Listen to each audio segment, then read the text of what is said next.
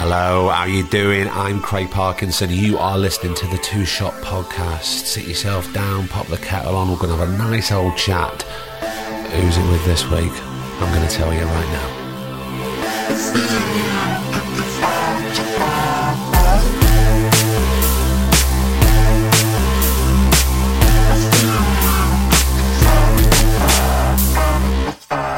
How the devil are you? That's right.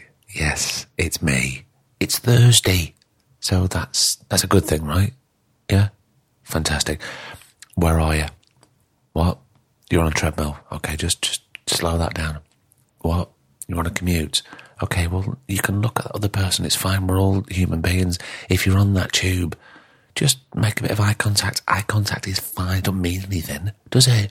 Just smile and say hello. People appreciate it. Trust me. In fact, there was one time a few months ago, myself and Griff were in London doing some recordings, and a very, very lovely fella tapped us both on the shoulder and took out his headphones and showed us his phone, and he was listening to an episode of the Two Shot Podcast. And things like that are really overwhelming, because when you start something like this, you just think, well, I can't really predict who's going to listen or what they're going to think. You just have to do something that you're proud of. You can't think of the positive and negative reviews coming in. But look, we know that we have the most beautiful listening community, and loads of you showed up last Friday at York Theatre Royal for this very, very special episode of a live recording. And we were really lucky. And I tell you what, and any podcaster will tell you this, when you get invited to a live show, logistically, it's about spinning plates. It can be very difficult geographically, and also you've got to be really sensitive about the guests that you're going to get. And luckily, we had two absolute beauties. We were really thrilled that the amazing wordsmith JB Barrington opened up for us, and he had that audience in the palm of his hand. And you're going to hear it. You're going to hear the first 11 minutes of his set right now. But you speak to people in the audience, he just went from strength to strength. He was just fantastic. And then we rolled out the red carpet, because we had acting legend Mr. Art Malik travel all the way from Devon to York to come and have this beautiful, intimate conversation. I say intimate, in front of an audience. But what we spoke about, the subject matter, was... it was something else. I loved it so much. And I know we could have done another hour easy, but we were very well aware that people had to get their train. And I'm really sorry. I know a few people left, like a handful, maybe a couple. But I know you had to get the train. But look, don't worry. You're not going to miss out, because you're going to hear everything right now. Now, speaking of now, we've got a few things to say. So, after this episode this week, we're going to hit the pause button again. We're just going to have a few weeks off, just have a bit of R&R, and I'll be really honest, I'm a bit burnt out. I'm filming in Manchester, which is where I am again. And we recorded 4 brand spanking new episodes last week. And I just need to have a little bit of a rest, if I'm honest. So I've got stuff to sort out, filming to do. So we're just going to take a couple of weeks off, and then we'll reconvene. I'll meet you back here in a few weeks, and we'll crack on with that. But before that, and another reason why I need to take a bit of time off is because I've got a pen and a piece of paper. I'm making notes. Never make notes. 18th of November. I feel really honoured to have been asked on the majestic Standard Issue podcast. So I'm going to be there at King's Place in London, 18th of November, with Mickey and Sarah and Jan and the Standard Issue crew. And it's going to be me, Joe Lysett and Nish Kumar having a chat for the standard issue, which, you know, they only do it once a year, so that's why I'm so bloody honoured. And then on the 23rd, I have been asked to do a Q&A for Pods Up North Festival in Manchester. So if you're there in Manchester, you're there in London, 18th of November, 23rd of November, come along, say hello, and we'll see you and we'll have a good chat about podcasting. Can we talk enough? I think we probably could, couldn't we, between us all? Great. Speaking of talk, this week, JB Barrington and Art Malik live at the Theatre Royal. Let's get down to it. Ladies and gentlemen, please give it up for JB Barrington!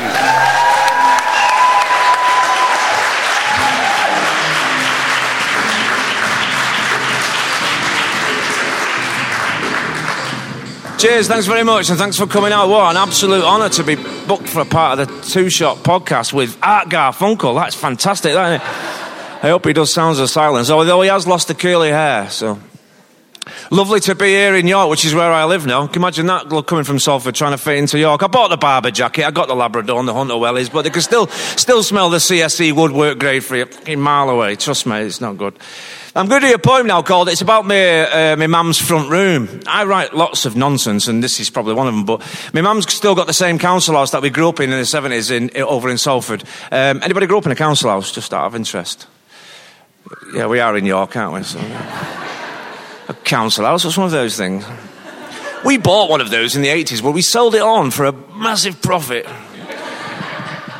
But the reason I wrote this poem is, and it was about the ornaments my mum still got on in the effigies in the house that she's never got rid of. When we was kids, we didn't go on holiday abroad, but my mum had a bingo mate called Flo, who used to go to Benidorm and all those sort of places. I'm talking the 70s now, when foreign holidays were like a big thing. And she would come back with all these Spanish gifts, and she would bring them to the house, not to give us gifts, it was to swank with the neighbours to show them. Oh, you've been away again, Flo? Oh yeah, just a 2 weeks in Benidorm, you know, third time this year. And it was to show the neighbours that they'd been on holiday. They weren't gifts as such. My dad used to say, get that in the pantry or in the back room, we're not interested in that. And she'd bring these Spanish senorita dolls, everyone remember them? And there were toilet roll holders as well, with like a Spanish dancing or a senorita or a matador. And my mum still got all those ornaments. So the idea of the poem was, if those things could talk over the years, the 40, 50 years they've been in that house, the kind of tales they could tell. So I was tripping at the time when I wrote the poem, so... Inanimate objects talking to me. So it goes like this. Was it Benidorm, Lanzarote, Frengarola or Salou? On velvet maps hung up like plaques in a council house front room. With the wood chipper, nanny glipter and a nicotine narthex ceiling, the odds and ends and current trends made the 70s kitsch appealing. Was it double diamond, Watney's 7-harp or baby sham? Stacked and stored on the old sideboard that once was the radiogram. And with ornaments in pride of place from every seaside town, and a mouse was harassed in a green brandy glass by a cat peering over, looking down. Was it Radio Rentals, Radio 1 or Radio Luxembourg that as we choke in a room full of smoke played the tunes that we hadn't heard? And the flamenco Spanish senorita dolls on the mantelpiece, a gift from Spain, they watched the pulmonary vein fill up with chip pan grease. Was it World in Action, World of Sport or Walden's Weekend World, and a midweek thrill from Benny Hill and them semi-naked girls, and a version of the crying boy cried upon the wall, and next to the Pope hung up with wrote with St. Peter and St. Paul? Was it cancer, emphysema or a massive heart attack? And the smell of flowers in the final hours turned out all dressed in black. And stripping through that wallpaper with sweat and gritted teeth, where wedding vows and 1,000 rows reveal the love underneath. And the flamenco Spanish senorita dolls on the mantelpiece have all but gone, except for one which sits inside of me. Cheers, thank you.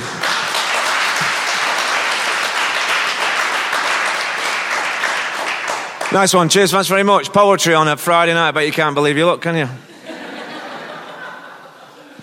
I got a cousin called Gordon. Right gormless bastard, but he's my cousin all the same. Nothing you can do about that. Families, you know. And he's called Gordon, and he got a job as a traffic warden. And I thought, well, there's a poem. That is a poem, that, isn't it? But he got this job as a traffic warden, and he just, honestly, he went from being a forklift truck driver at Tops Tiles to Mussolini in 48 hours.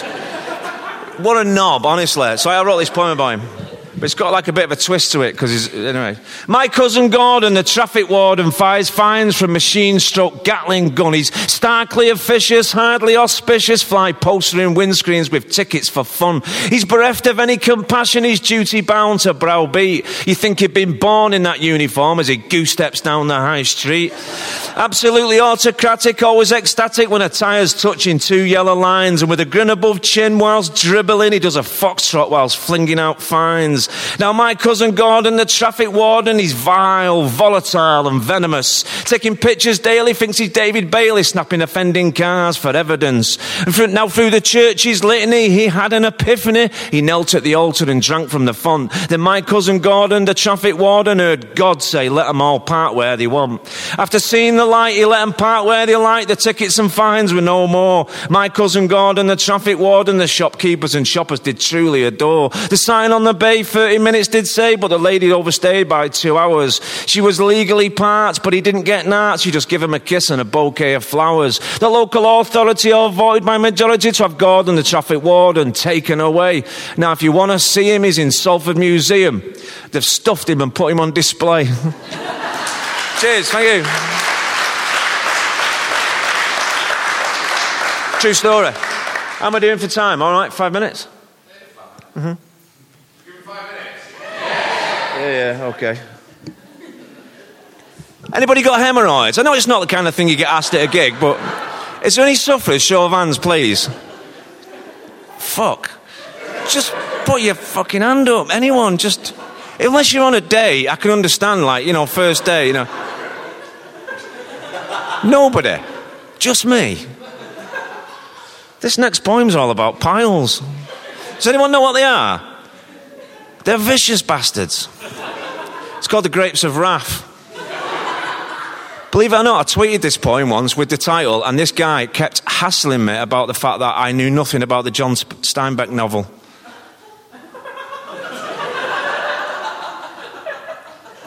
Twitter. So it's about piles, mate. It's called The Grapes of Wrath. I do a lot of commissions, and I've done some pretty big ones recently, but the ones I choose to do, which are right, I won't do nationwide, no that sort of nonsense, and I won't do any kind of corporate stuff, but I am waiting for Prep H to get in touch, and my missus is in the audience. We can get the kitchen done, because I've got this ready written, this next poem. Prep H, if anyone works for any kind of anusol or germaloids, you know, you just don't know, do you? So this is the poem. It's called Grapes of Wrath. And I've got one more after this, and then I'm going to get the hell out of here and let you enjoy a proper cultured evening with Art Malik. No, Art Garfunkel couldn't make it. He's come instead. Now, I don't know where they came from or where from they did sprout, but down in my rear for the last 20 years I've had these things hanging out.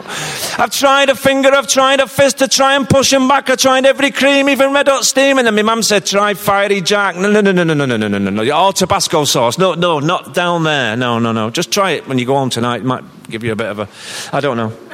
When me courting first got a little intimate and her roving hands were steered to touch me beneath, but she went right underneath and she froze like a ghost had appeared. I said, the merely veins draining the territory, the inferior rectal arteries. Well, she puked down my throat and grabbed the coat and swiftly said to her heart to me, I long for the day when these are all behind me, just a tea towel holder down below.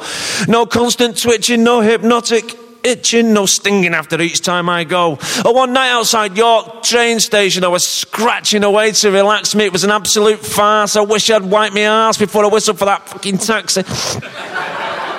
It's not one bit funny, it's no bleeding joke, so please don't laugh and elbow pain. And if I could have abstained from the dreaded grapes of wrath, which none of you suffer from, so cheers, thank you. You're all so lucky. I'm probably the only performer to wish hemorrhoids on you, that's all I'm saying. I mean, sometimes I do worry. Why? We're in York. Oh, God. He said the C word. I'm terribly sorry, but a massive clap off for JB Barrington.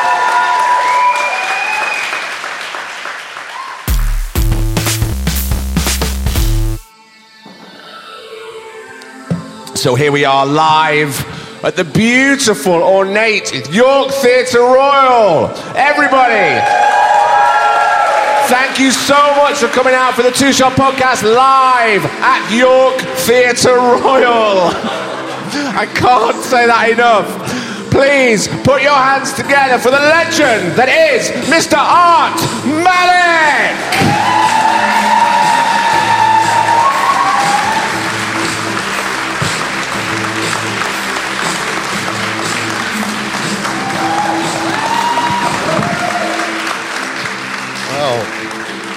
Wow. Oh, here we are. Theatre Royal. The Theatre Royal. Have you played the Theatre Royal? Well, we are playing the Theatre Yeah, I Royal know. right now, Art, as you can see. Huge. Huge, vast, there's a lot of excitement in the room. How much excitement is there in the room? You have to articulate it in a theatre like this. We'll have to use all our sort of actor prowess, which I don't really like to do. Did you ever have that? When there was a time when I was younger, and you know you're at do's, you're at parties, and people would go, "Oh, so what do you do for a living?" I'd go, "Oh, just I'm just an actor." Really apologising for what I did. There was one time I got so sick of it, I just went, I just work for British Gas. Like, genuinely, I would say that, because then the conversation would be shut down and I wouldn't need to talk about it. So it was like I was embarrassed about it for a time. I used to say I was a helicopter pilot. Did you really? Yeah. So much sexier. Well, I thought so. Ever flown a helicopter? No. Ever been in a helicopter? Yes. Have you? Yeah, once. I did try. I mean, literally, my daughter bought me a present, a birthday present, to go flying, and my wife came. And what you're supposed to do is, with the joystick, you're supposed to keep the helicopter still, right? But I couldn't do that. I kept doing that because I couldn't keep it still, and I was doing that. And my wife, who suffers from terrible travel sickness, she got on, and she just went. And he went, "That's amazing." And she said, "I want to do what my husband was doing." She said, "No, he wasn't doing it right." No, that's dangerous. There may be fatalities involved. So you got away with that, Cleve. I got away. You? I was talking to a friend of mine about an hour before we met. Because here's the thing, I texted Art about 4, 5 o'clock. Yeah. Just to double check that everything was all right. Because who came from Devon? That's where he come from today? Yes. He's come all the way from Devon to the beautiful York Theatre Royal. I just always want to make sure, obviously I'm in touch with JB and I knew he was here and that's fine, and I texted Art and I said, Art, when you get to York Theatre Royal, just give me a text, make sure that everything's fine. 10 minutes, nothing. 30 minutes, nothing. 50 minutes, nothing. Now, at this moment, I'm starting to sweat, and I'm thinking, we've got a lovely crowd of people who've come all the way to York to see us. What the fuck am I going to do if Art Malik is stuck on a train and he didn't get his phone? He said, yeah, it's fine. It's all sorted, so I could relax. But I was talking to a friend of mine, and she was saying what a huge fan of yours she was. But when she was younger, she was watching Jewel and the Crown, right? And she fell completely in love with you, but she'd never seen a Pakistani actor on the television. And then I was thinking about you, and I was thinking about your influences. Who were you seeing? Well, at the time, I mean, I suppose the people that I saw would be people like Zia Muhyiddin, Tariq Yunus. And what were they doing? Well, they were on television. They were actors, yeah. I mean, they were the first sort of wave of actors that played Indians, and they did things like, Passage to India in the West End. And I remember watching Tariq Yunus in a play at the BBC, a BBC film. Well, they used to call them plays of the day, just like mini films. And it was called Passage to England. And it was about this man who was just a con artist. Right. And it was a wonderful performance. And I saw that and I thought, yes. I mean, one has to understand, my father was an eye surgeon. All my brothers were, doctorates and philosophers and brain surgeons. I do, actually. My eldest brother is a brain surgeon. And so when I decided to give up tertiary education, so to speak, and said to my father, I want to be an actor, it was just silence. Obviously. He just had no idea. He was like, what? I said, I want to be an actor. He went, but doing what? I said, plays, Dad. Like, there are plays. And he said, well, he never went to the theatre. He never watched movies. He never watched television, really. But where did this come from for you? I think it came from a desperation that I knew when I got my 1A level that I was never going to be as good as my brothers. Right. So I thought, I think I can do something else. And then I remembered that the best time I ever had was in an inter-house play, which was called The Pen of My Aunt. Right. And I played the aunt. And when you're a 14-year-old boy and you sit down, you sit down. That's what you do. You forget about the fact that women with dresses on tend to do that. Keep their legs together.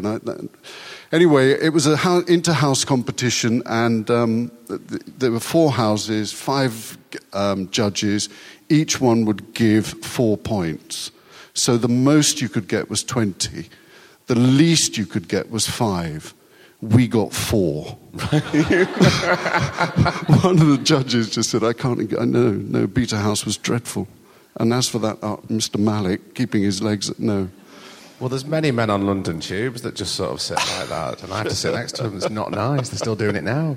Can we talk about moving to England? Because am I right in saying you moved when you were 3? I was 3. And this was for your dad's work, wasn't it? Yes, my father had experienced the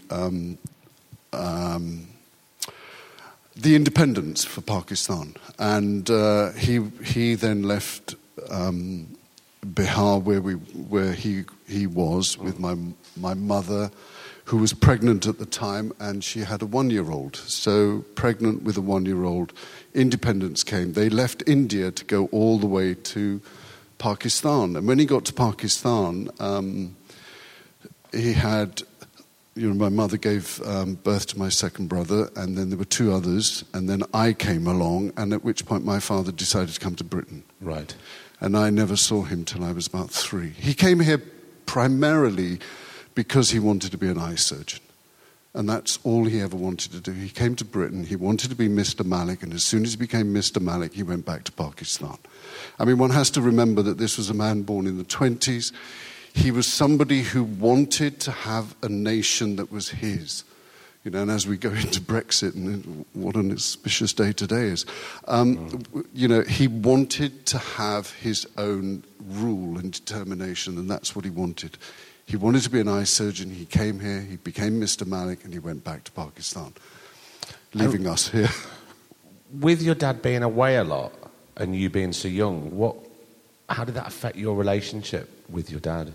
Well, I think my father had picked up parenting by the Victorians.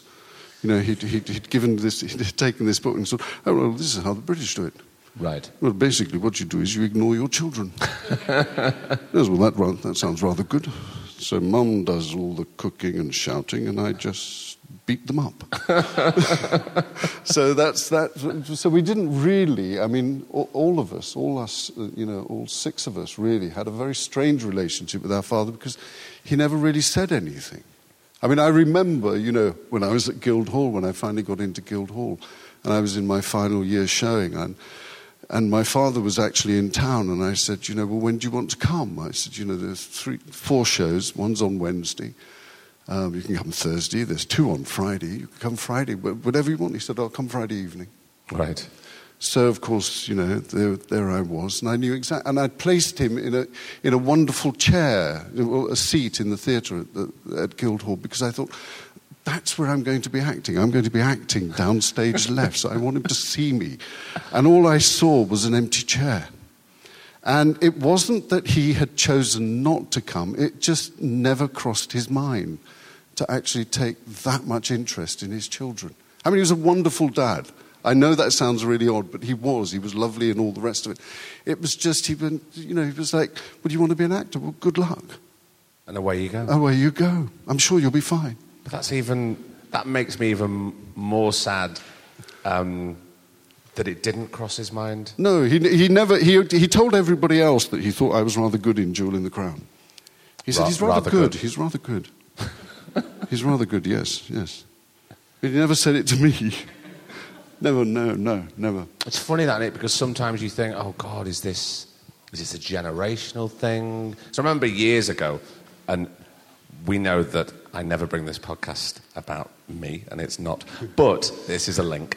I remember years ago, I always thought that my parents would only think I was a success if I was walking down the cobbles in Coronation Street, being from the north. Yes. You know, well, because that's what they watch, and it's in their house all the time. So you kind of strive to do that, but obviously, I can't be in Coronation Street. No, he was. And I don't mean that in disrespect. I'm not that type of actor. That's too hard work for me. I mean, I like to just sort of coast by, to be honest, Gosh, and talk to people. That would be scary. It's so hard. I couldn't do that. I was talking to... Did everybody hear the Judy Hesmondhalgh episode? You know, she was doing that for 16 years, playing the same character. And all these different scripts written by so many brilliant, amazing writers, such as Jonathan Harvey writes for Coronation Street. He's an amazing writer. But it's a different discipline. You know, it's different. It's like when we talk about theatre or we talk about film or we talk about television, they're all completely different. Oh, I know. I mean, it's extraordinary. You can be doing a feature film and there's an actor, and I won't mention his name, but... You can, because we can beep it out, but it'd be nice. We were sort of doing this film, and there was an emotional scene coming up. I can only say that, and everything's set. You know what it's like. You set the cameras up, the lights are all set, everybody's ready to go. They're just waiting for that one word, action, and we're all there. And the first assistant comes up to me and goes, "We're just waiting. And I said, "Waiting for what?" He said, "The mood." I said, "The mood." The mood? He said, "Yes, the illustrious actor over there who's just wandering around with his headphones on, waiting for the mood to come." It was 20 minutes before that mood came. And then that was just take one.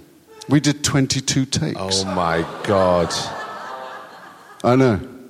I was like, kill me now. Just kill me now. And my mood just left the exit. It's gone. Yes, I've got no mood left. It's quite selfish, though. It's so selfish sometimes. I know, but you see, I mean, I think the thing is that you have to... I mean, the first time I was ever called a star, somebody said, "You're a star." I said, "Well, that's rat spelt backwards." That can't possibly be an aspiration for any actor. All you want to do as an actor is, and even now I find it very difficult to talk about acting because I believe that when I'm in the audience, I don't want to know too much about the actor. No.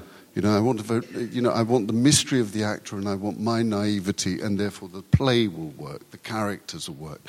And sometimes that gets a little bit screwed up. Well, it's funny you say, because I was doing an interview on BBC Radio York. Big up BBC Radio York. This afternoon when I got here. And they were talking about that, about the difference. And I was saying, well, the reason why when I have actors on the podcast, and you were asking me before about why I started this, the one thing that I never wanted to do with actors was to go through an IMDb page or talk about different jobs, because it's part and parcel of what we do. The job never finishes for an actor until they do all the press and they're talking about their show and they're selling the show. And it can be boring and it can be narcissistic, I think, sometimes. And also, because I'm so curious about people and people's lives, this is much more interesting to me and everybody who listens than talking about, that's when I had Vicky on for the first episode. I don't want any This Is England anecdotes. I want to know about you, and it's much more interesting. I thought it'd be much more accessible, so that was the reason why. Ah, I see. Right. Does that make sense? No, I mean, it makes complete sense, because really, acting is... I've been very, very lucky, and you've done some great work. When you get a script that's well written, it makes acting so much easier. Yeah. when you're not acting, when you haven't got a great script, you have to rely on your own intelligence and your own words, and that's usually where I fuck up big time. When you say, and I know you're kind of half joking, but I think there's a nugget of truth in there. What do you mean by that? I just mean that, when you have to think about things, when you have to really try to express what you're feeling. So when somebody says to you, how do you get into that part? It's very difficult to talk about because, the idea for a scene might have come because you were listening to the radio that morning. There might be something that you look at, and you look at somebody and you think, well, I like the way he's sitting. Well, that'll be good. Yeah, I'll do that. That's a nice hand movement. So you're constantly, as an actor, picking things up. And so you're constantly listening, and yes. you're constantly looking, you're trying to steal. And and very early on in my career, literally my second job, I was at Pinewood, and I was working with an actor called Hal Galili, and Hal Galili had come over with the original West Side Story. Right. And I was sharing dressing rooms with Hal, and he was in his 50s, and I was just left drama school. And so I said to Hal, well, Hal, come on, we're sharing a dressing room. We've been here for about 2 weeks now. Any advice? Because you've forgotten everything I know, so come on, any advice? And he was doing his crossword. I think it was the Times, I don't know. And he was doing that, and he goes, hang on. And he folds up his paper, and he goes, okay, here it is. You're employed between two words, action and cut. They say action, you do your shit. They say cut, sit down, shut the fuck up, look, listen, and learn.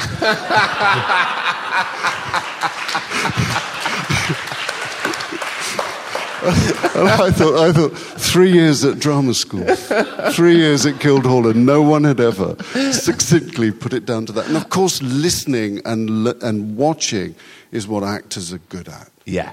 Well, you see it all the time. Yes. It's funny because I was about to ask you about advice at some point during our conversation, but we've covered it because that's the best fucking piece of advice I've ever heard. Aspiring actors out there, please do take note, everybody that is listening. That is perfect. Can we talk about moving here and growing up and starting school? How was that for you personally? Personally, it was great because, all right. For those of you who remember, there was a chap called Idi Amin who kicked out a load of British people. Well, those British people happened to all come from India originally. And he said, well, you're all British, bugger off. Prior to that, I could tell the most wonderful stories about my life because I was exotic. People say, you're from India? You go, yes. They said, do your family have any elephants? I go, elephants? We've got elephants. We have elephants. We have camels. My mother runs a harem. I'd completely made all this up. I thought, you started acting before you knew you wanted to be an actor. I know. I thought, well, if you're going to, if I'm exotic, I will be exotic. And then, of course, then there was the influx. And it was at that moment that suddenly there was the National Front. It was at that moment that you suddenly realized, being a Pakistani isn't what you are. Actually, what you are is you're referred to as a Paki, which I always found rather strange. I would say, no, Pakistani. No, it's just, if you just use those other two syllables, it's such a nicer word. And, and then run. I learned to run, when we had the National Front and things. But that was that time. I think one grew up in a Britain that had an empire, had an empire. Yeah. It was a Britain that had just come out of 2 world wars, and it was aching, and it was bruised, and it was hurting, and it was trying to put everything together. I mean, racism didn't exist in my street. Nobody who put their hands on my shoulder was a racist, because the racism was over there. And then when you did meet a racist, you could sort of say, well, is it just the colour of my skin? That's what you're... Yeah. Well, let's go out and get tanned together. Right. I can't bleach, but you can tan. Did you encounter that? Did you and your family encounter that? Yes. Oh, God, yes. I mean, I used to get... What year are we talking? We're talking, when I was about 10, so that's 62. I remember when I was 63, I mean, my father had decided to send us to this school, which is a private school called Coombe House. And he thought it was rather good. And where was that? it was in a place called New Malden, which is very near Kingston in Surrey. Right, okay, yeah. And in the summer, of course, we had to wear boaters. Well, I don't think my father really understood that when he sent us off from school in Balham to go by train to Clapham Junction, and Clapham Junction was rough, and you'd be there. My brother and I were sitting there with our boaters, little man, we're off to school, and kids would come up and go things like, "You beat my brother up." I go, I don't think I know your brother. He goes, "Yes, you do. You took the piss out of him because he was an albino, because he's got pink eyes and blonde hair." And I was thinking, and I looked at my brother and I said, "No, we don't know anybody no, we don't know any albinos. We don't know any albinos. What are you talking about?" And of course, it was that point that the first punch came. And you realise that this was a strange place to be. Uncomfortable place. It's a very uncomfortable, but there were enough people around to tell you, no, that's not what we are. That is not who we are. Within your community? Within our community. I mean, yes, I can understand the anguish. I mean, if one talks about what happened yesterday on the Underground in London, I can understand the anguish. If you're on a 0 hours contract, and London is now... It takes most people an hour and a half to get to work. So you can understand their frustration with all these people talking about the world and the planets, rebellion and extinction. I understand that.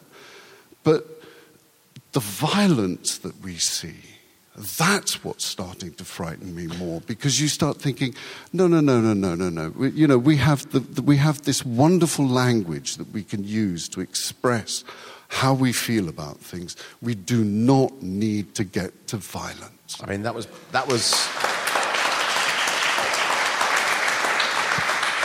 I mean, case in point with yesterday. I mean, that was pack mentality. Yes. I mean, I was so shocked to see it. But saying that, the ball's on that fella because he did it in Canning Town, which is really fucking rough. And I don't know what he was thinking, to be honest. Your mum was looking after a big family. Yeah, she was 16 when she got married. She was 16? Yeah, she got married when she was 16. She was married when she was 16. She was a mother at 17. She was pregnant at 18. She had... She was leaving Bihar, Patna in India. Most people were going by train through Lucknow into Pakistan. My father had decided wisely that wasn't the route to go because so many people were killing each other. He decided to go to Mumbai, as it is now, Bombay as it was then, and get the boat up to Karachi and arrive at Karachi and sort of go up to somebody and say, "I'm a doctor, where do you want me?"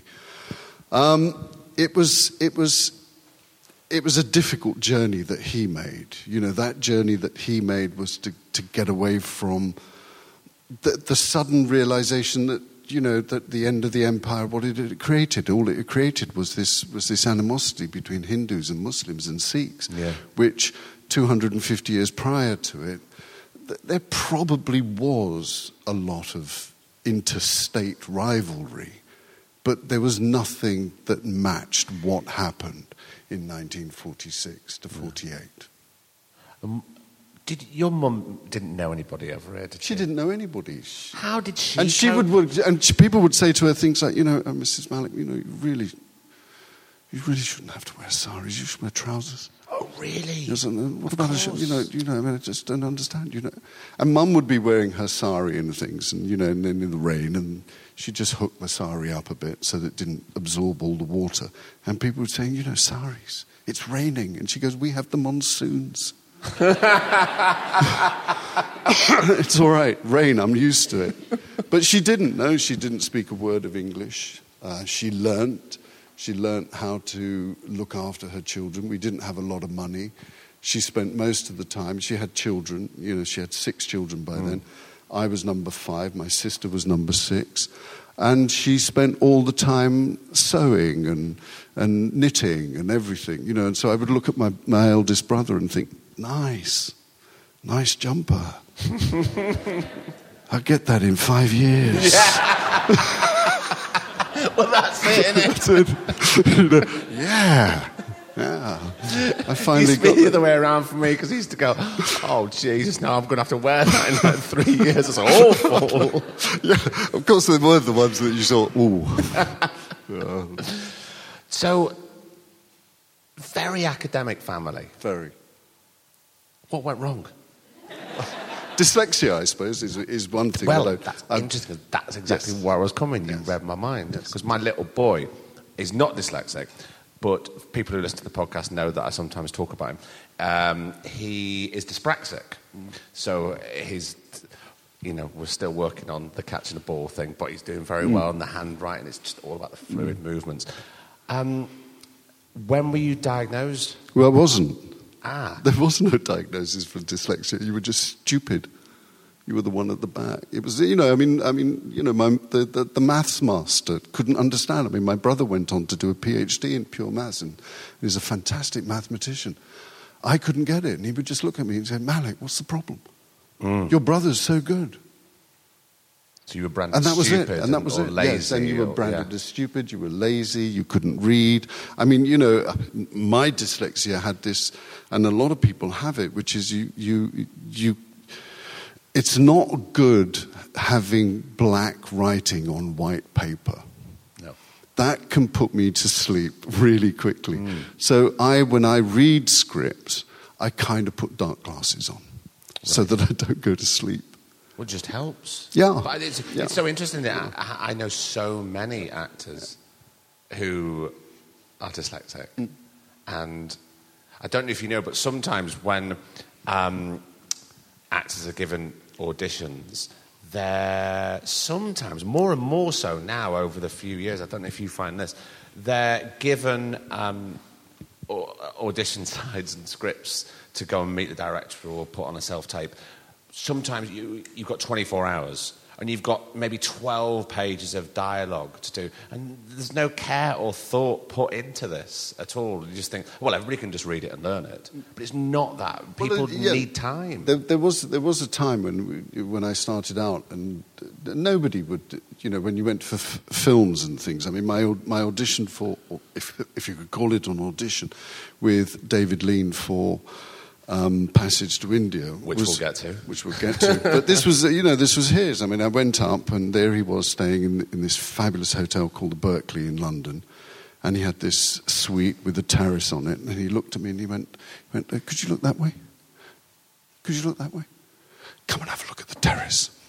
He showed me the terrace and showed me where he was going to put some plants and how wonderful it was and all the rest of it. And then he turned around to, he said, "What do you think of the script?" I said, "Well, I haven't seen a script." And he turned around to Priscilla John, who was the casting director at the time, and sort of said, "Priscilla, what is the point of Mr. Malik coming here if he hasn't read a script?" So there was a different way of dealing with things. The problem today is that it's not David Lean who has the chance. There is an army of people. So when you do those audition tapes, it's not the director that has the say. It's not the writer. There's usually some executive somewhere further down the line who sits there and goes, "Well, yeah, it was all right. Yeah, it was all right. But you didn't know the words." And you go, "But he is an actor of note. He will remember the lines come the day." Yeah. You know, what you're looking at is he something that you want to work with? Is this a person that you want to be with? And so we're in a different, and then, you know, I remember the days when people would say, you know, "Do you mind reading?" And you go, "Can you read?" And I go, "Well, of course I can read. What do you want me to do?" And they give you some papers, and then you'd sit there and you'd read the scene. Well, you don't have that now. Now people want you to perform. And you're performing against what? Well, nothing. And it used to be that point of going, right, so I'll go into the room, and this is a starting point. When we start filming, we're going to be there, but I'm going to start here. I'm going to show you something of what I think we can try and get to. But also, if we're talking about and we're going to meet in the room, then you'll get a bit of flavour of me. You'll get to know who I am and what I'm like as a person. Because I always say, and I get so many sort of messages and emails from younger actors, and I'm a mentor and a young lad who's just graduated from Central at the moment. And I always say, if you're in an audition room, just remember it's a two-way thing here. You're going to be working with somebody for however long. What if they turn out to be the idiot? You've got to carry on working with them. That's really hard for you to do your job. So it's the audition process is as much about you as it is about them. And that's all gone with the self-tape. And I remember talking to Amanda Abington about this, and she was so angry about that it's just turned into a line learning contest. It is, and if it's about line learning, then it's very difficult to talk about it, because the thing is that we've become such an international world. A script could be given the green light in Los Angeles, and then they're looking for actors not only in Los Angeles, London, Australia, England, of course. They're casting everywhere, and so. But when you this is the interesting thing, when they ask actors to do, say, well, here's 5 scenes, and there's 20 pages here, could you just learn those, put them on tape and come in 2 days' time and audition for it?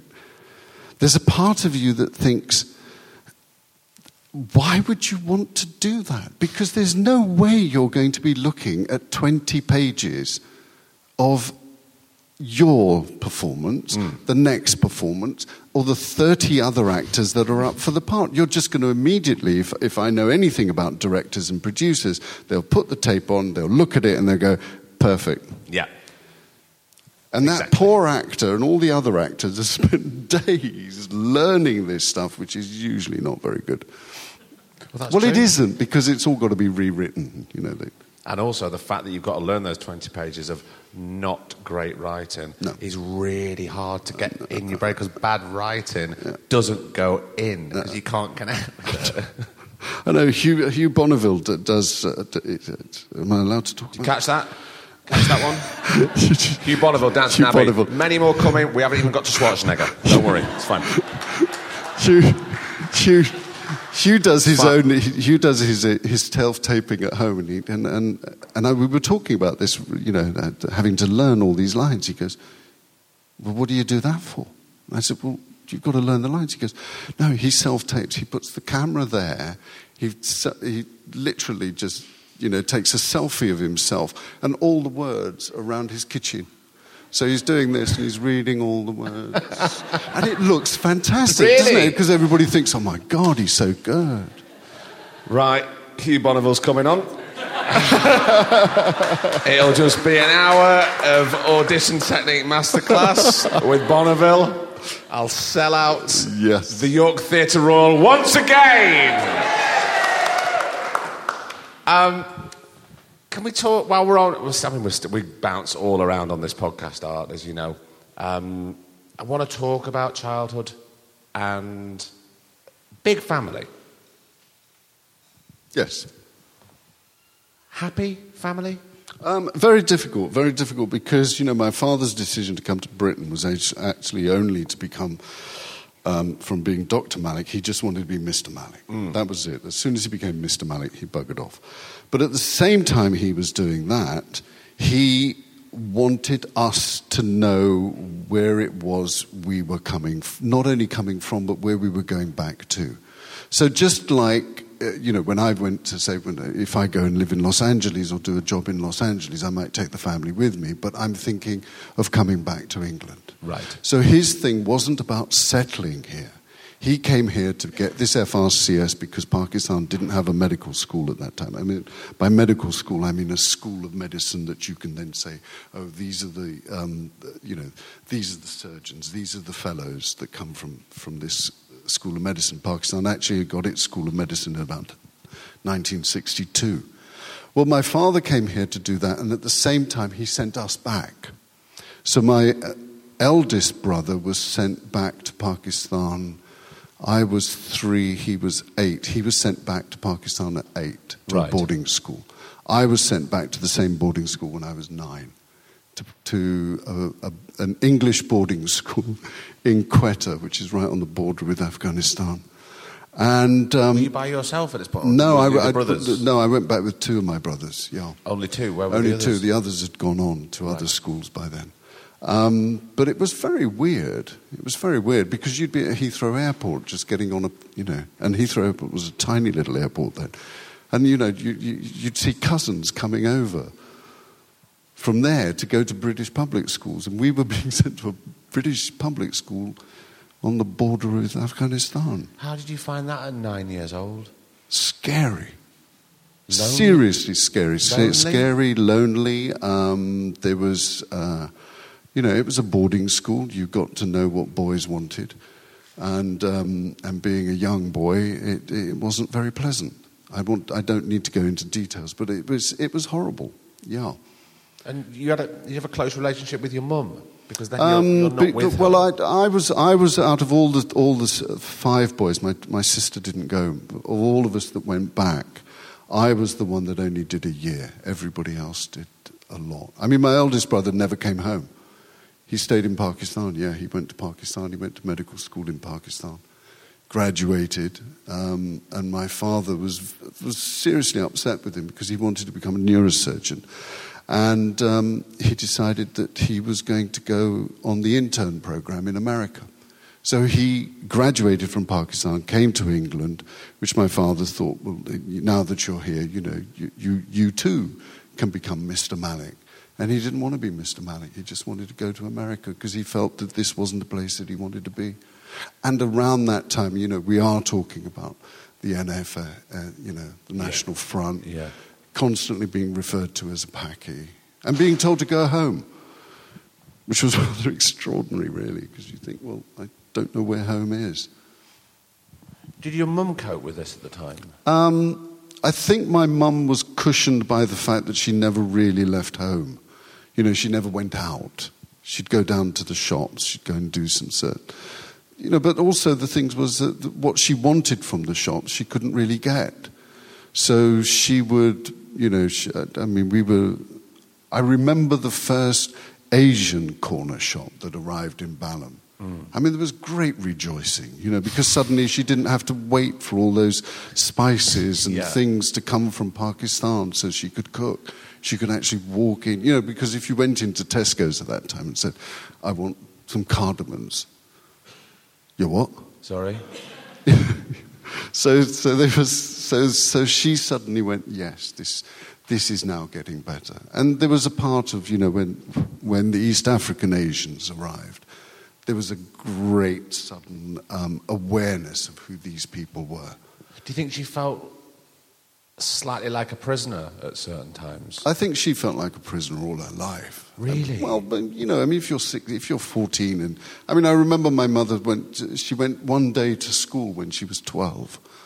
She loved it.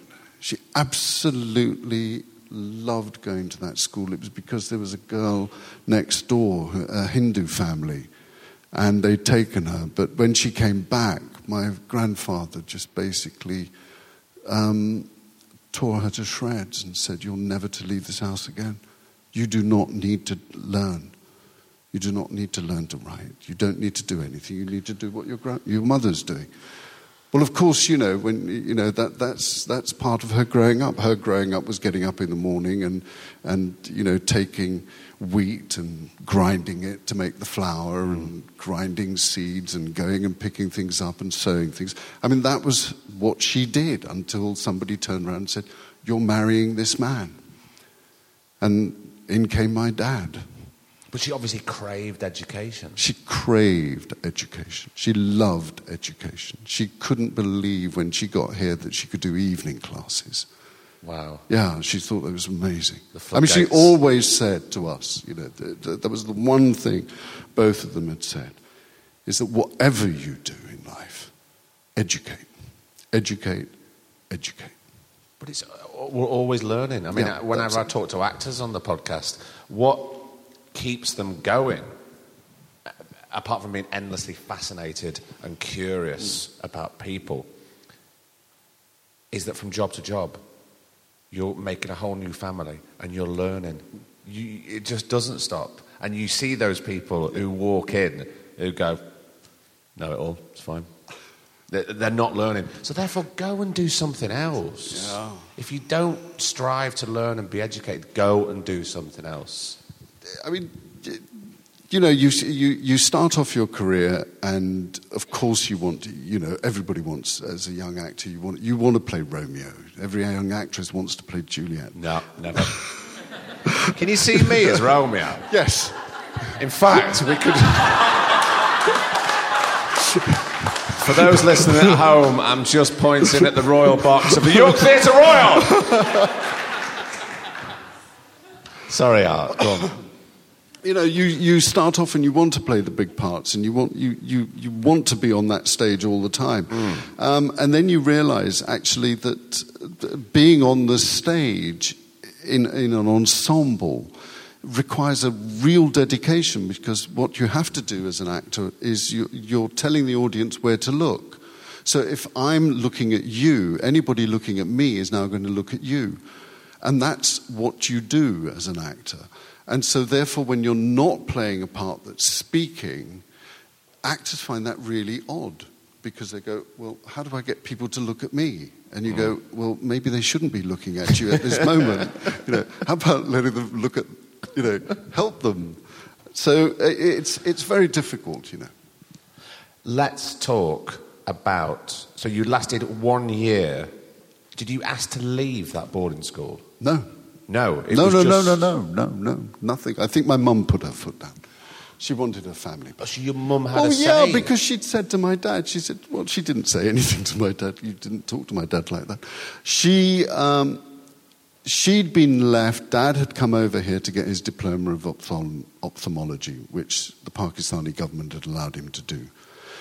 Once he'd got that, he realised actually it wasn't worth anything. What he needed was to become a fellow of the Royal College. And that meant that he had to stay. Having said that he was going to stay, the hospital where we were living, we were told, well, you have to leave.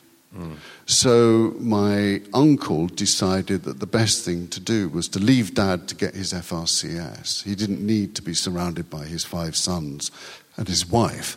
That she should come and live with them. So we all then went to live with my uncle. And I think my mother decided enough is enough. And she borrowed money off some friends and bought the tickets to put us all on a boat and arrive in Southampton. Yeah, she just wrote a letter to him saying, by the time you get this letter, I'll be at Southampton. No way. Yeah, so she arrived. I mean, I was 3, I was the youngest.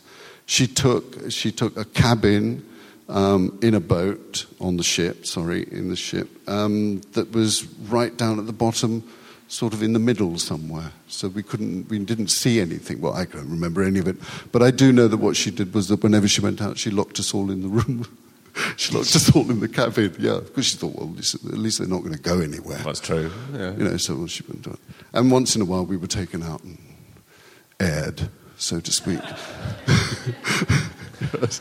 And then we arrived in England, and so that was it. So when she arrived, Dad had to give up his sort of, you know, that bohemian life that he was living in Bloomsbury and get a house, which he had to do. And then, you know, slowly we were sent back one at a time, and then she suddenly thought, I've just brought my boys to live with you, and you've just sent them back, and this is not right. Yeah. So I think something must have happened, because then we were all brought back, except my eldest brother. But she certainly had a say, even though she wasn't educated. She had balls. Listen, she had a passion. Yeah, but if Dad wanted good food, he had to keep on her good side. Right. She's a great cook. Still now, phenomenal. Still. Oh, God, yeah. I mean, she doesn't now because she's in her 80s, but I mean, my God, that woman can cook. I mean, that's where I've learned how to cook, from just watching her.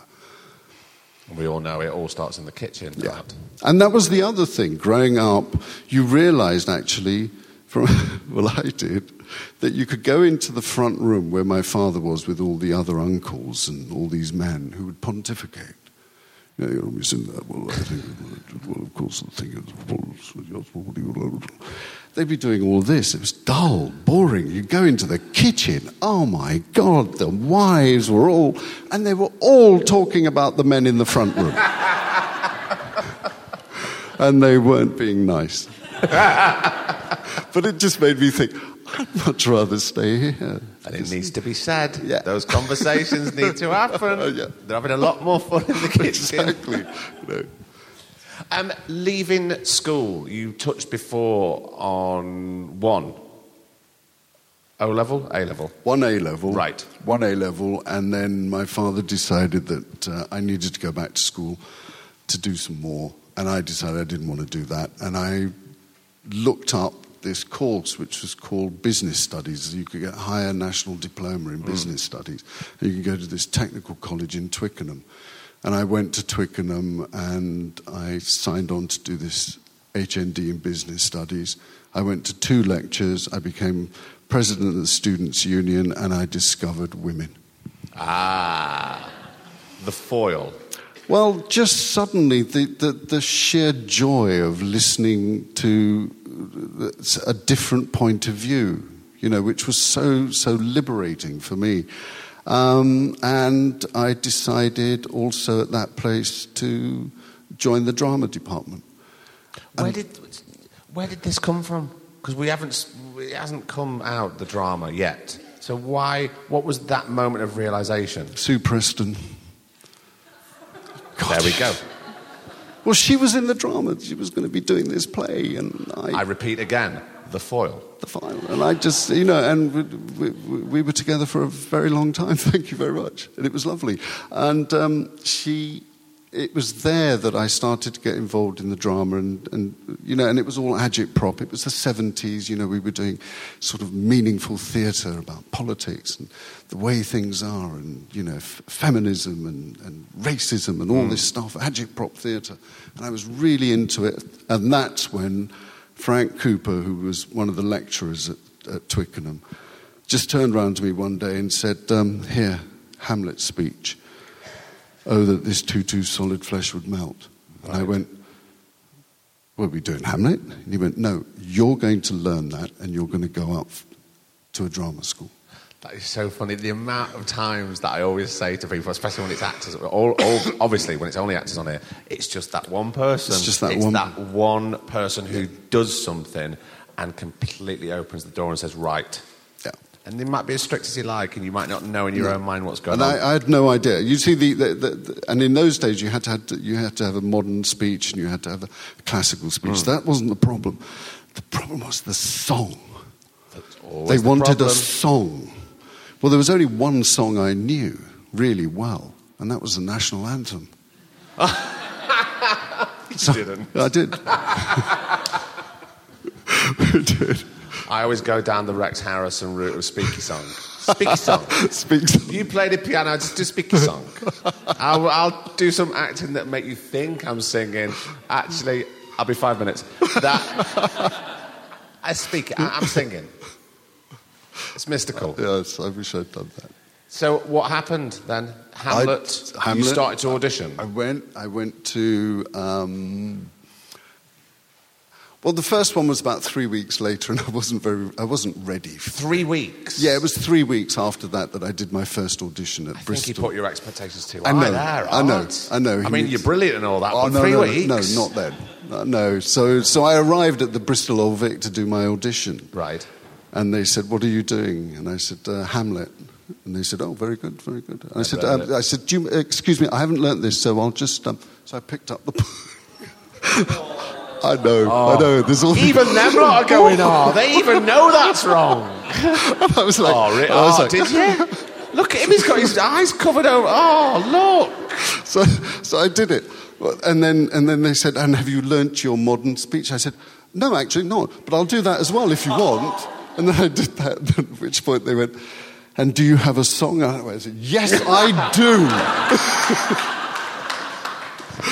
Well, I got 2 lines out of the national anthem, and they said, "Thank you." Did you feel it went well? Well, a year later, I then tried again. Oh, did you? Yeah. And then I tried guilt. I'll be with you in a minute. York Theatre Royal are they're out for us tonight. Unbelievable. And then I tried for RADA, I tried for Guildhall, and But you'd learnt your lesson in due time. I learnt to learn the lines. Rule number 1, I was told.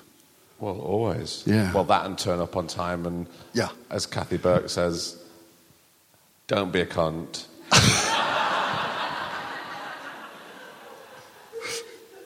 And don't let your breath stink. That's Kathy Burke. That's not me. And you know what? She's very right. Because nobody messes with Kathy Burke. At this point, you must have spoken to your mother and father and said, obviously you wouldn't have said it like this, but hey, guess what? I'm going to be an actor. Because I'm dying to know what your dad would have said when you... Oh, no, you see, Dad was one of these people. I realised that what all my brothers had done was they'd upped his expectations, or they'd upped their expectations in his eyes. So they because of their success? Yes, well, they would turn around. When he said, well, which university are you going to? They would say, well, Oxford. I don't think you're going to, this college or that college or this. And so I suddenly thought, my father knows nothing about drama schools. So I went to him and I said, Dad, I've just been accepted at the Guildhall. And he went, what? I said, you have to understand, Father. That there are only 5 major drama schools on the planet, and the Guildhall is the number 1. He said the Guildhall. The Guildhall. Well, everybody was talking about the RSC, and so I thought I'd say the Guildhall. Which is funny because it is a really prestigious drama school. It's really good. So he just sort of went, oh, right. Well, I suppose you better go then. And I went, thank you very much. But did you think at that... How old were you? No, hang on now. No, prior to getting into Guildhall, you had to go... No, this is the best bit. Right. You had to go and do an audition at the London County Council, the GLC. Prior to that, it was called the LCC. Which is for your grant. For your grant, for the money, so that you could go. Which obviously now don't exist. Right. We've all done it. Yes. So you go. So there I go up to what was then the county hall, and I go into this room, and there's this man in the corner. He's a big major something. Hello. Yes, what are you going to do? A lady sitting over this side, another man over this side, but they really weren't of any import as far as he was concerned. And he said, what are you going to do? Hamlet. So I started my Hamlet, and I finished it, and he went, that's very good. He's very good. He's very good. You'd learnt it, though? Yes, I'd learnt it. He's very good. He's very good, isn't he? I mean, he's not guttural. I mean, he's not like those blacks. I mean, yes, he's not like those blacks. He's not like those blacks. Not like those blacks, that have guttural problems, the theatre problems. I mean, he's very good. I mean, you could play Spanish, Italians. I mean, naturally, you could play Indians. Yes, I think that's rather good. That was my grant. And these were the people that were dishing out money for the younger generation to train to be an actor at that time. So that was it, that was 1973. And I went to drama school in 1974. That was it. And that was it? That was it. And that's when I realised that there is no part that is not available to any actor. If you want to tell somebody a story, you can tell it. If you and I decided to suddenly say here, ladies and gentlemen, we are now going to do a play at the Theatre Royal in York, where you and I are going to play what? It Let's could, play. It could happen, Art. The night is young. We could do anything we wanted. We can do anything we want. We could convince you that we're animals. We can convince you that we're women. We can convince you of anything as long as you want us to perform for your liking. And if you want us to perform, we will perform and you will enjoy it. And that's all it is. And that's what I learned at drama school. Nothing wasn't available. I didn't look at any part and think, oh, that's going to be a problem. Because we were doing Chekhov at college. Well, nobody was Russian. No, exactly. You know, and in those days, actually, we were taught how to speak with Russian accents. So you only could do Chekhov if you had a Russian accent. And thankfully, they suddenly decided, actually, it doesn't matter. It's the words. And this is actually a translation of Russian. So we're actually speaking English. So why don't we just speak English? And so I looked at the world and I thought, yeah, this is where we're going. And it was you know, it was exciting, and it was we were in the 70s, and it was like, yeah, we can do this. We can tell stories. It's so incredible that was instilled in you in that time. Yeah. That the door was open to a myriad of possibilities. Yeah. It's fine. It's all going to be fine. Whereas now, you know, I think the doors are shutting. You know, but that's not for you. Yeah. And there's a class thing. Well, that's not for you. Yeah. But why can't we just go back to I do. Everything could be open, especially for the younger generation of actors now who find it so hard because they're constantly knocking on the door and no one's there. And they want you to be, you know, I mean, there is this, you know, this wonderful conversation that people used to have around that time, which was, you know, are you a method actor? And you go, method? Oh, wow, that's interesting. What, be the person? And they go, yeah. And once I did an interview once, and somebody said, so are you a method actor? And I went, well, I played a serial killer, and after the third killing, I think I'd got it. You know, and you just think, it's just acting. That's all we do. We just pretend, you know, and if we can pretend well, then people believe it, and they really do.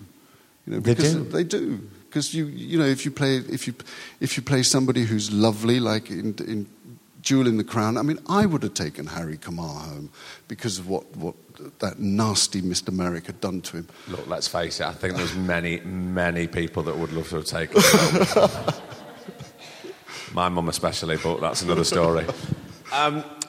Was it a happy time at drama school? Because we all know that 3 years, I mean, in some respects, I think it flies by. It flew by. It created a great unit, and you know, the friends that I made at drama school are still there. They're almost some of my closest friends. I mean, one of them is actually my wife.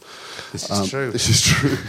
Yes, and so, but what came out of that? What came out of that was a realization that by the time we got to year 3, there was a realization. Hang on, we're supposed to be doing this for a job. We need to work when we leave here. It's all great playing here. So what we decided to do in our final year was we decided that there were certain plays that we wouldn't do. There were certain directors that they had been forced upon us and foisted on us in the first year and the second year who weren't very good. And so we chose not to do those. We chose to be very democratic in the way that we said, okay, so you're going to be the lead in this play. Well, if you're going to be the lead in this play, Craig, people need to come and see you. Right. And I've got a very small part. So my job while you're doing the play is to go out there and meet casting directors and sell you. So we all became agents for ourselves. Wow. So we created what was, you know, we created a sort of mini Spotlight, and Spotlight is this sort of casting directory full of photographs of actors. So we created this because we said, well, you know, there was in Spotlight you were either a Juve or you were a leading actor or you were a character actor, and we didn't know what we were. We just knew we were just leaving drama school. So we supported each other, and what happened at the end of that year was that everybody had an agent. Wow. At the end of that year. So you created a supportive network. A supportive just network. by yourself, just as students. Just by ourselves. Yeah. I mean, that is fantastic. I mean, that initiative should be brought into drama schools now and passed down from the tutors. Yeah. And the thing was to sort of say, we need to find out what this profession is about because we don't know. You're teaching us how to act. You're giving us great skills. But one of the things we need to know is, what do you do when you walk into a room with a director? Well, what are you supposed to say? Was that taught to you? Not really. There was one actress who came in and sort of taught all the young actresses, she said, look, darlings, when you go in and you meet a director, look at them as if you want to fuck them. That's all you have to do, just look at them. Put that, I want to fuck you look. And you say, what? Are you nuts? And of course, you can imagine, can't you, little Harvey Weinstein sitting there thinking, I'll go with that. I mean, it's a thing. I mean, I'll give it a go in a few weeks and see if it works. I don't know if I'm up for that, to be honest. What ludicrous advice. Absolutely ludicrous. Absolutely. Then there was the other one, which was never ask questions. What? Yeah. You are joking me? No, never ask. Oh, my God. I mean, I would, when I, okay, here we go. This is the big one. The Bond film. So I'm going up for the Bond film. Living Daylights, and I'm thinking, okay, so I walk in, and there they all are, and, now we have NDAs, we have these things, we're not allowed to tell people what we're doing, we're not allowed to talk about things. In those days, they would just say, don't tell anybody what's in the script. You go, oh, yeah, all right. The old school NDA. Okay, cubby, you're on, I won't tell anybody. Yeah. But prior to that, I'd gone in to meet them, and they were sat there and going, hey, jewel in the ground. Great. And you go, and they go, and then I said, could I read a script? And they went, oh, yeah, when it's ready. So I went home, and on the way home, I rang my agent. He said, how did it go? I said, it was fine. Cubby's lovely. What a wonderful bunch of people. And they were talking about it, and I said, could I read the script? And my agent went, you what? You did what? I said, I asked to see a script. Oh, God, don't do that. He goes, what is wrong with asking for a script? Oh, my God. Or so there was a real, sort of as if actors were these things that you opened a drawer and took one out and went, no. Yeah, too tall. Oh, nice. Yeah, let's see if that one can work.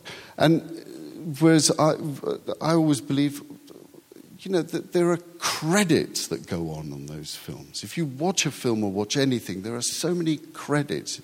Even when you come to this wonderful theatre and pick up a program, there are so many people who work in here, so many people who work backstage, making this work. And it's not just about you, the actor. And so therefore, to me, it was about, this is a journey we're all going on, isn't it? And also, we're all part of a team. Yes. Everybody has, I always tell people, everybody has their own job to do within the canon of this work, of this film, or this television. I'm very fortunate. I'm in a sort of position where, if you're asked to do a job, a driver will come to the house to take you to work. When you get to work, there'll be somebody who'll be there saying, do you want to have a cup of tea? And they will show you where your dressing room is. They will show you where makeup is. They will show you where wardrobe is. Well, they will do this every day until you actually point out to Nanny and say, I know what I'm doing now. It's okay. I'm all right. But there is this idea that somehow, because you've got all these people running around after you, that somehow you're that much more important. Well, you're not. No. Going back to what Hal says, there are two words that you do your work in. After that, you do sit down and watch and listen, because when they do go again, it's invariably nothing to do with the actors. It's to do with the cameraman, because you forget that the cameraman wants to do a better job. The sound man wants to do a better job. There's a lighting tweak. There's a lighting tweak. There's loads of reasons, that everybody's trying to get that perfect take.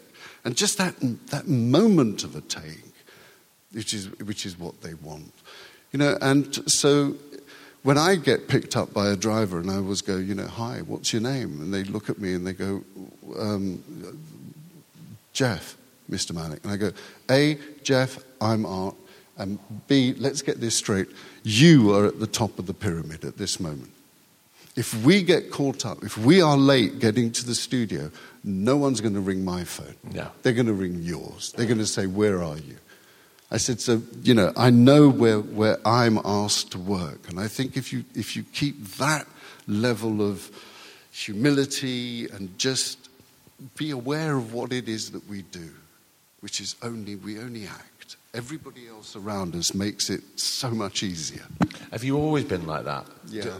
Really? Yeah. Even when fame came and it was a massive sucker punch, which, things like Julian the Crown was.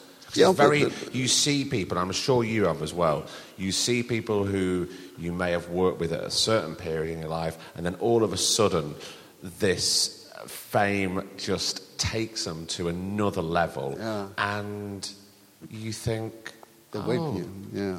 What happened to, you're not the, And I always think, I don't blame them, actually. I blame the other people who don't tell them to keep these on the floor, and by doing things and practicing what you've just spoken about. Well, I mean, you know Mrs. Malik. I mean, Gina is somebody. I do know his wife. I mean, She'll sort him right out if he steps out of line. I mean, I do remember coming back off a shoot, and I came back and I was so tired. I was really tired. Don't blame tiredness, Malik. Don't blame tiredness. I was so tired, and I came back and I sort of sat down in the kitchen and she said, "How's it going?" I said,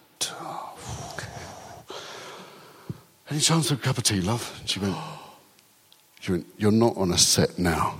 And mine's a cup of coffee." Slap it down. There we go. And you're awake. Okay, I'm back at home now, yes. Right. Yeah. Well, it's amazing, isn't it? Because it only takes one person to go, "Come on, don't be a dickhead. That's not you." And then if you snap out of it, then they'll get you in time. Yeah. Was it instilled in you at drama school that this was a viable profession? How was it pitched? It wasn't really. I don't think they didn't. No, they didn't. I think at that time, acting was a bit of a hobby for a lot of people. So there was the idea that somehow. Just reminding, no vaping in the York Theatre Royal. Thank you very much. Sorry, Mr. Malik. There was some people. Unbelievable. There was. It was different because, we had. I mean, this was a theatre that you wanted to come and play in. You wanted to be in the reps. I was very fortunate. I got as near to York as Leeds. That's where I did my first play. And, the rep theatre was what you wanted to do. You wanted to get into the reps because that's where... more training. Well, that's where you were going to learn more and more. You were going to learn about stagecraft. You were going to learn from other actors. Exactly. And you'd sit there and at the read-through and you'd hear these people say these lines and you'd think, wow, I never thought of emphasising that word in the sentence. Yeah. And so you learnt lots and lots and lots, and that's what was wonderful about the rep theatre. But I don't think anybody,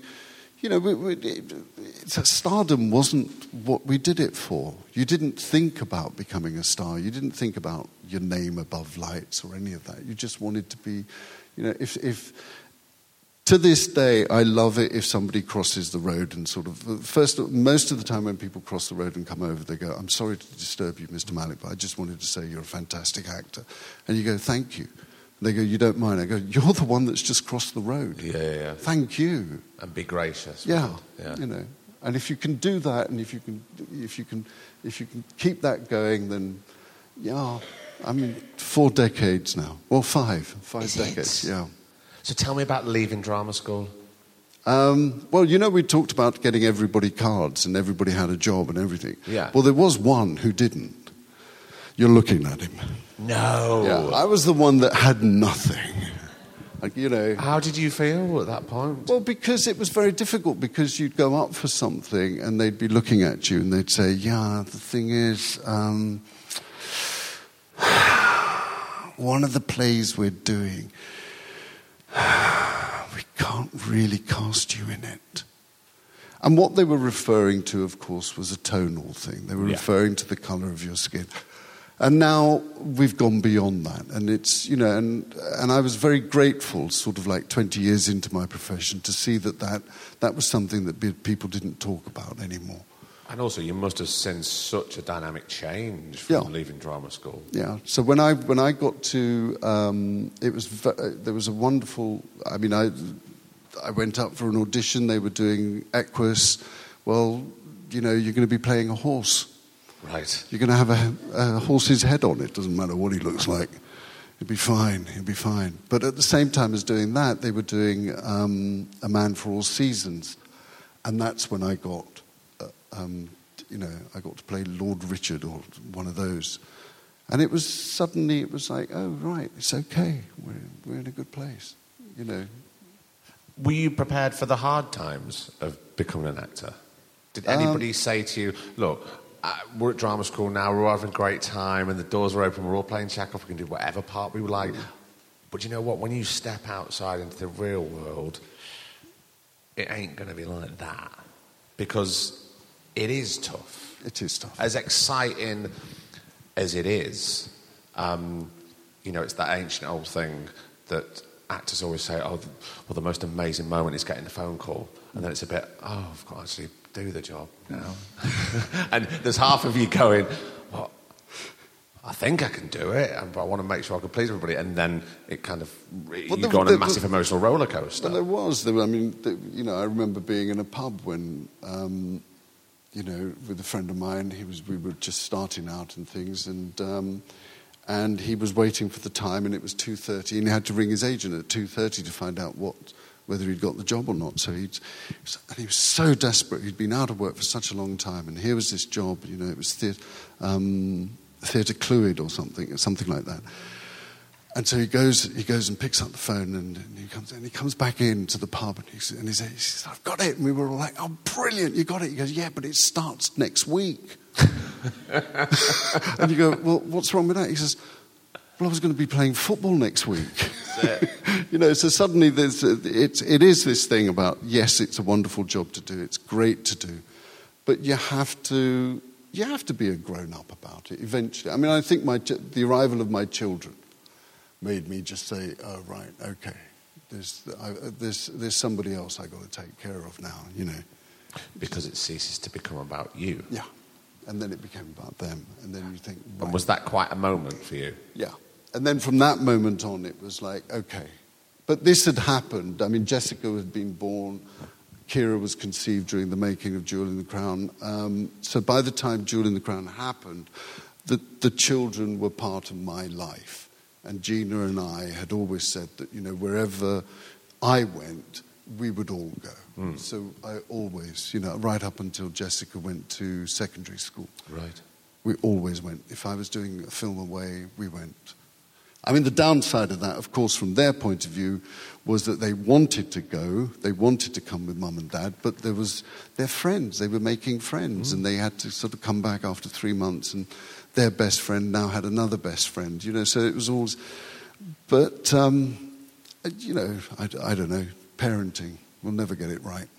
Well, again, it's a bit like acting, you're constantly failing and learning all the time, aren't you? Yeah. And I think that's the other thing, is that I don't know about you, but I don't think I've ever left work thinking, yeah, that was it. No. I did it. Every time I get into the car and we're just nearly getting, and then I go, that's what you should have done. Yeah. Why did Usually you get into the car and go, oh, fuck. Because it's those ones where I was talking to another actor about this not so long ago, and he was doing a scene with an unnamed actor, and they'd finished, and he just went, yes, high five. And he went, no, there's no high fives. He was from Yorkshire. You'll work out who it is. But it isn't, you know, and it's to this day, you know, you do a scene with actors who, you know, between you have 100 years of experience, and you're both at the end of it going, was it any good? Do you think we were all right? Yeah, exactly. Because I don't care who you are. It's like you start the job, and it's first day of school for everybody, whether you've been doing it a year or you've been doing it 30 years. And also, what we were talking about at the beginning, you know, we're talking about learning. You're constantly learning, so it's constantly exciting. And if it gets to the point where you do go, smashed it, then maybe you should think about giving up. Yeah. Because then you've peaked, haven't you? Well, you can't. If you can't do any better, then. Well, you can't. I mean, you know, I can never watch anything that I've done unless I've watched it at least 10 times. The first 5 is just getting over the vanity barrier, just by looking at myself, just going, oh God, that's awful. Oh God, you're bad. Then by the time you watch it the 6th time, you go, that's not a bad scene, and you're starting to watch everybody else because now you're not looking at you, you know. But you shouldn't be watching you anyway. I mean, you know, that vanity thing is very hard because sometimes, and I've spoken about this in the past, when. In fact, it was when we were working together not so long ago. And there was a certain type of actor that would finish a scene, so that was very dismissive on it, a certain type of actor, a certain type of human being, who, after they would finish a take, they would sort of rush around to the monitor and make sure they can watch themselves, because that's what they're doing, they're watching themselves, they're not watching the whole scene, so it becomes a vanity project. Yeah. Sorry, I'm just running around the large stage of the Royal. I had to make a point at the other side there for Art Malik.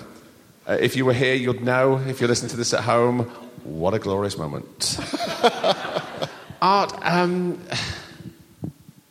God, I mean, we've still got so much to talk about, and we just... Do you know, I just want to let everybody know, there is a British film that we did in 2010, and it's called Ghosted.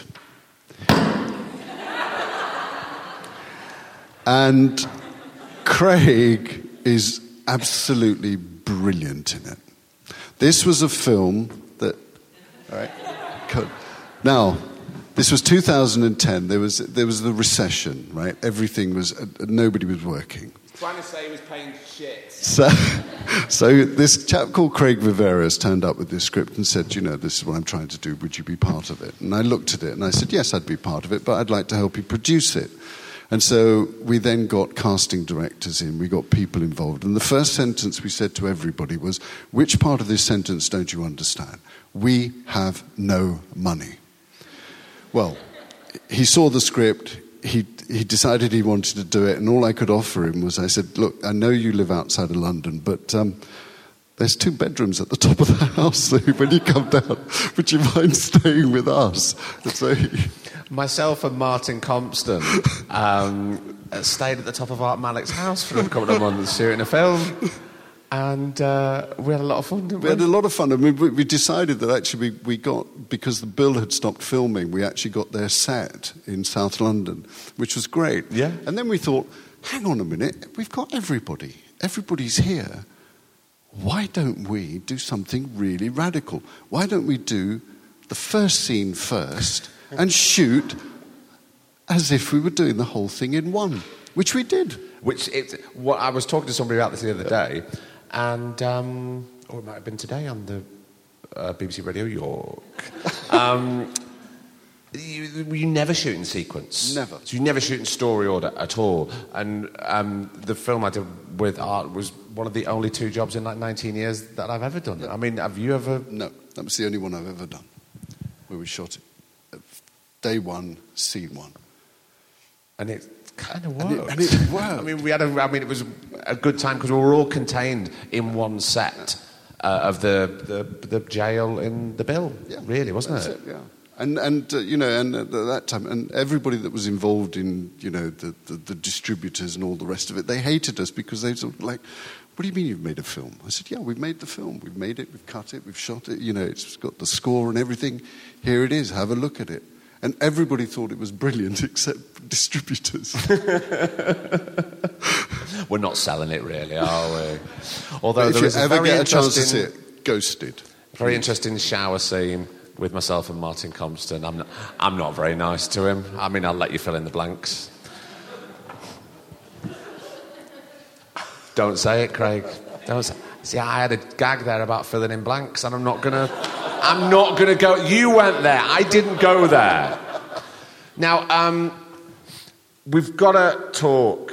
I'm jumping. If you got some jewel in the crown questions, get them sorted now. I'm jumping over there a minute because I want to talk about Arnold Schwarzenegger and True Lies, because.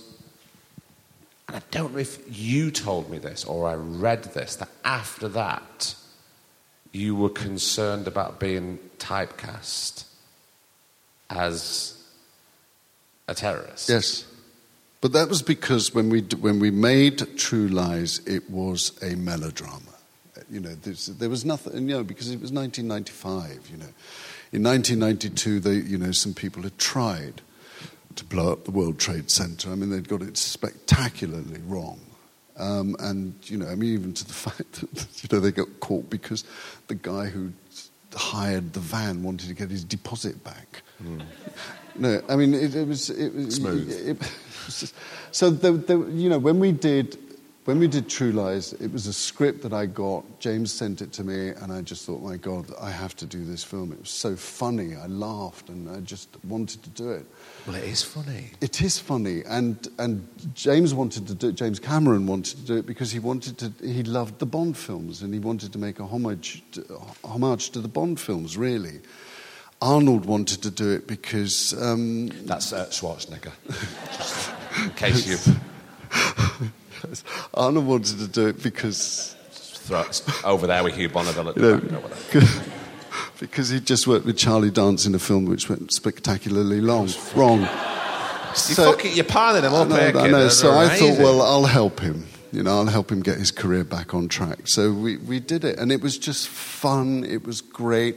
We were even going to do True Lies 2. No. Yeah, there was True Lies. I was going to come back as my twin. God love a twin. I love a twin. He was going to come back as a twin. And then 9/11 happened.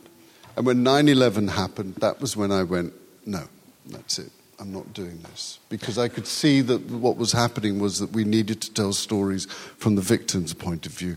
We needed to tell how that form of terrorism was affecting us. Mm. And whereas what I was concerned about and have always been concerned about is what makes a terrorist? Why would anybody, if they've got a full fridge, if everybody's happy at home, why would they want to do something so appalling? And that was never going to be addressed. And it probably won't be addressed for at least another 30, 40 years. Were you inundated with... Yes. I don't even need to finish the sentence. Yes. I was going to say terrorist parts, but you probably filled in the blanks as well. Don't fill in the blanks again. Don't think about that. Yes. And so what did you do or your agent do as a concerted effort? The only thing you can do is say no. I just said no. It wasn't as if I was saying no because it's this. I would just say, can you just say thank you very much, but no thanks. I'm doing something else. And I would. One of the reasons I chose to do Holby City was because I thought I need to get away from all of this. So I do something completely different. I need to do something completely different. I want to play a doctor. I want to play... the only two things that they said, he's a professor and he's a widower.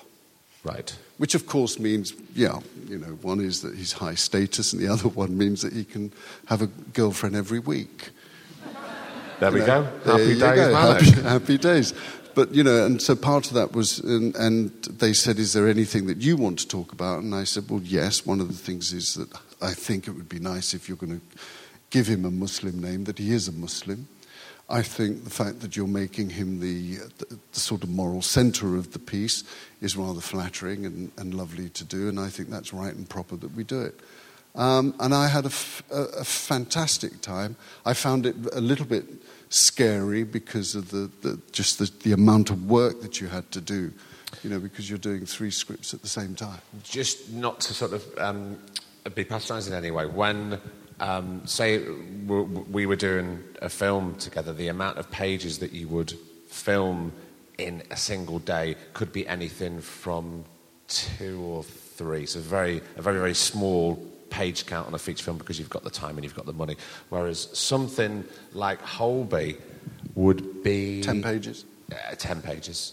So there isn't time for you to go, sorry, I think we should just do this again. There's no 20 takes. And I had said that he should be, because they said, we want him to be a cardiac surgeon. And I said, can't he be an anaesthetist?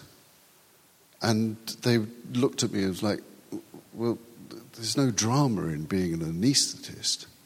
And I said, well, all right, let me tell you a story about an anaesthetist I know. I said, he was at St. Thomas's, and this man had been brought in who had fallen in front of a tube. He had bones that were broken.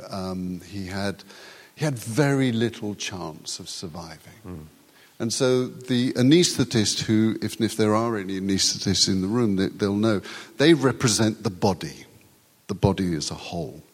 And so my friend, the anaesthetist, was there, and he was looking around while, the cardiac surgeon was saying, well, I'm going to be doing this, and the brain surgeon was saying, well, I'll handle this, and then the orthopedic surgeon says, well, I need to do all of this first. And they're all 3 talking amongst themselves. And the anaesthetist could see that the man was dead, that there was no point. And he said, I'm calling it, gentlemen.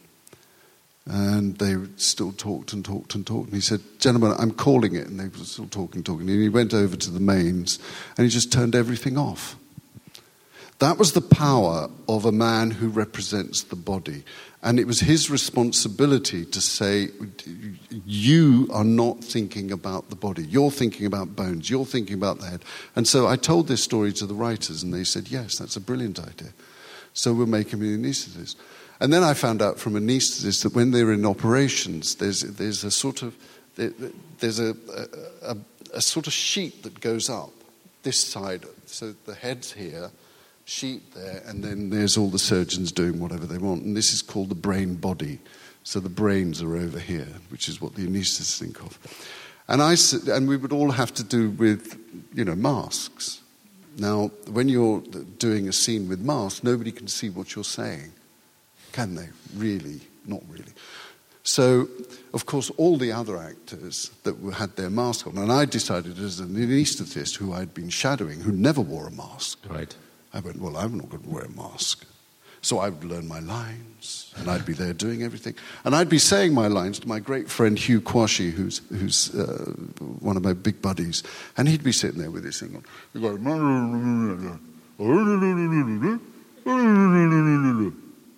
and I'm trying to act with this man, who's classically trained. He's been at the RSC. And then the other actors all go, and they're all just... What happens afterwards, of course, is that they then all get the script out. And then they read the script. So they've all read it, and then the soundbite puts all the tracks in. So there you are. You see, so those people in Holby City, if they've got a mask on, they have not learned their lines.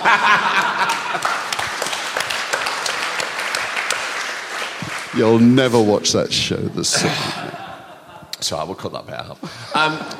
I've got a couple of more things that I want to talk about before we have to wrap it up. But I just wanted to throw it open to the beautiful audience of the York Theatre Royal. Hey! Does anybody have any questions for Art? Yes, sir. Yes, I was going to say, what did your family think about you actually playing a doctor? Well, I rang my father up when I did Holby, and I was a professor. And I rang him up and I said, Dad, you never made Professor, did you?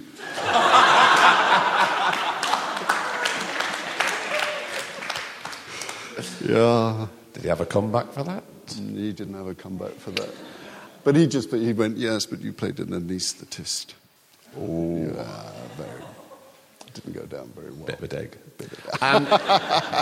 Does anybody else have any questions? Don't be shy. I always ask this. Oh, yes, lovely, handsome gentleman at the back.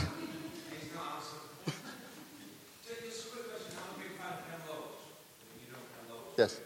So Ken Loach tends to use people who've never been trained in acting. Do you think that works when you think about what you have to go through and make them through ground school? And his films now, look at Loach's films, but do you think it works when he doesn't use people? Because he specifically likes to use people who've never had been trained. It's a difficult one to answer, really, because I think that there isn't an actor who wouldn't want to play with Ken Loach. But you know that when you work with Ken Loach, he doesn't want you, the actor, to have any baggage. So therefore, you know, he doesn't want anybody to go, oh, he's not really that. I've seen him in something else. So I think it's very difficult. But I can see why he wants to do it. That's his trademark. It's sad for actors like myself who would love to work with him. Don't say that. I'm working class northern. I've got much more of a chance working with Ken Loach than you have. I mean, we've got... Let's be honest, Art, you know what I mean? I've got no chance. Is there any more questions? Please do not be shy. Is everybody knackered? Is everybody down for a wee?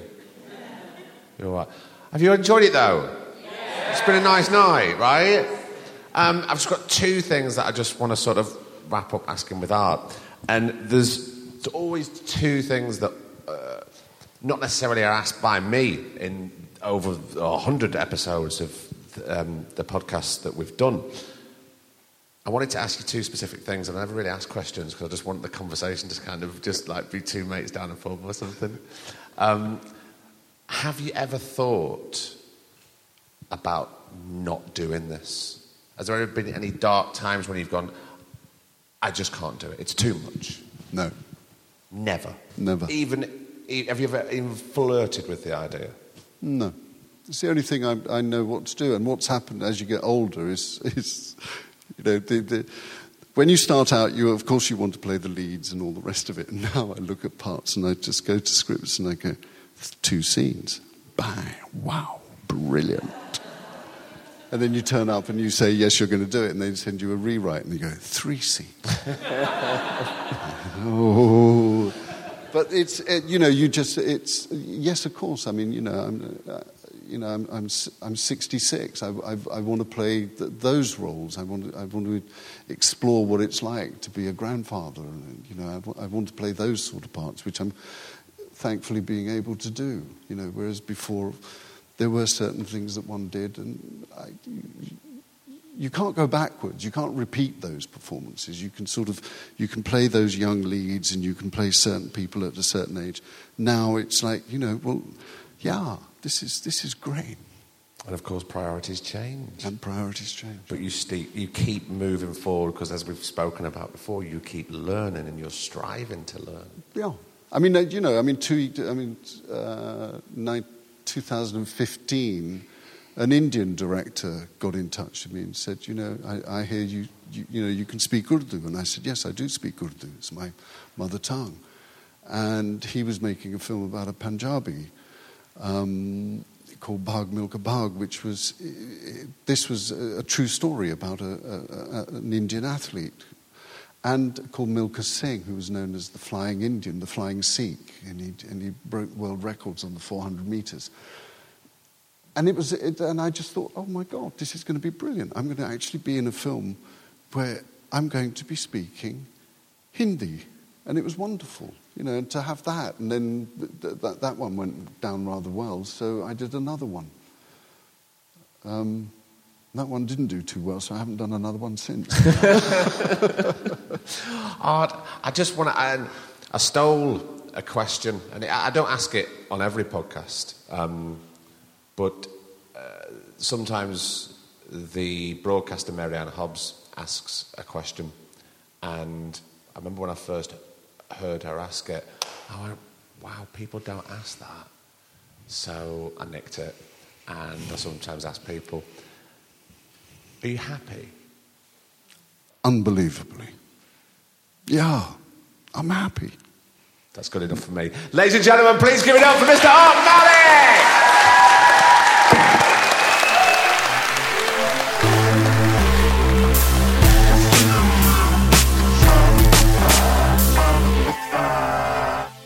And another episode is done, and what an absolute corker of an episode. So look, a massive, massive thank you to JB for coming out and warming up that crowd the only way he knows how. My God, he was on fire and the audience were killing themselves. It was beautiful, so poetic and funny and warm, but heartbreaking in equal measure.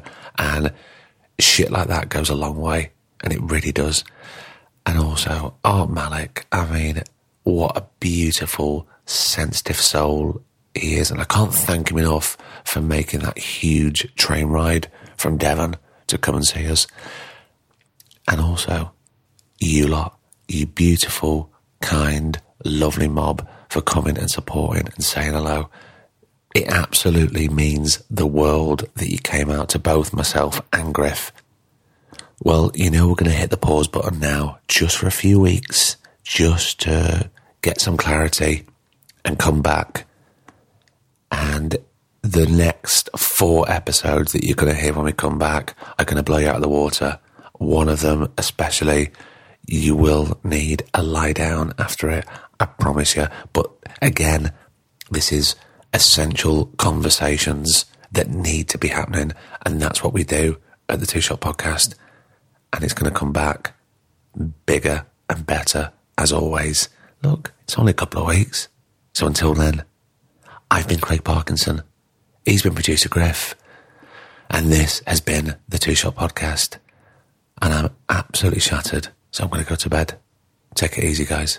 Stay safe, stay sound. Lots of love. The Two Shot Podcast is presented by me, Craig Parkinson, recorded and produced by Thomas Griffin for Splicing Block. Our brilliant music is courtesy of Then Thickens. Cheers.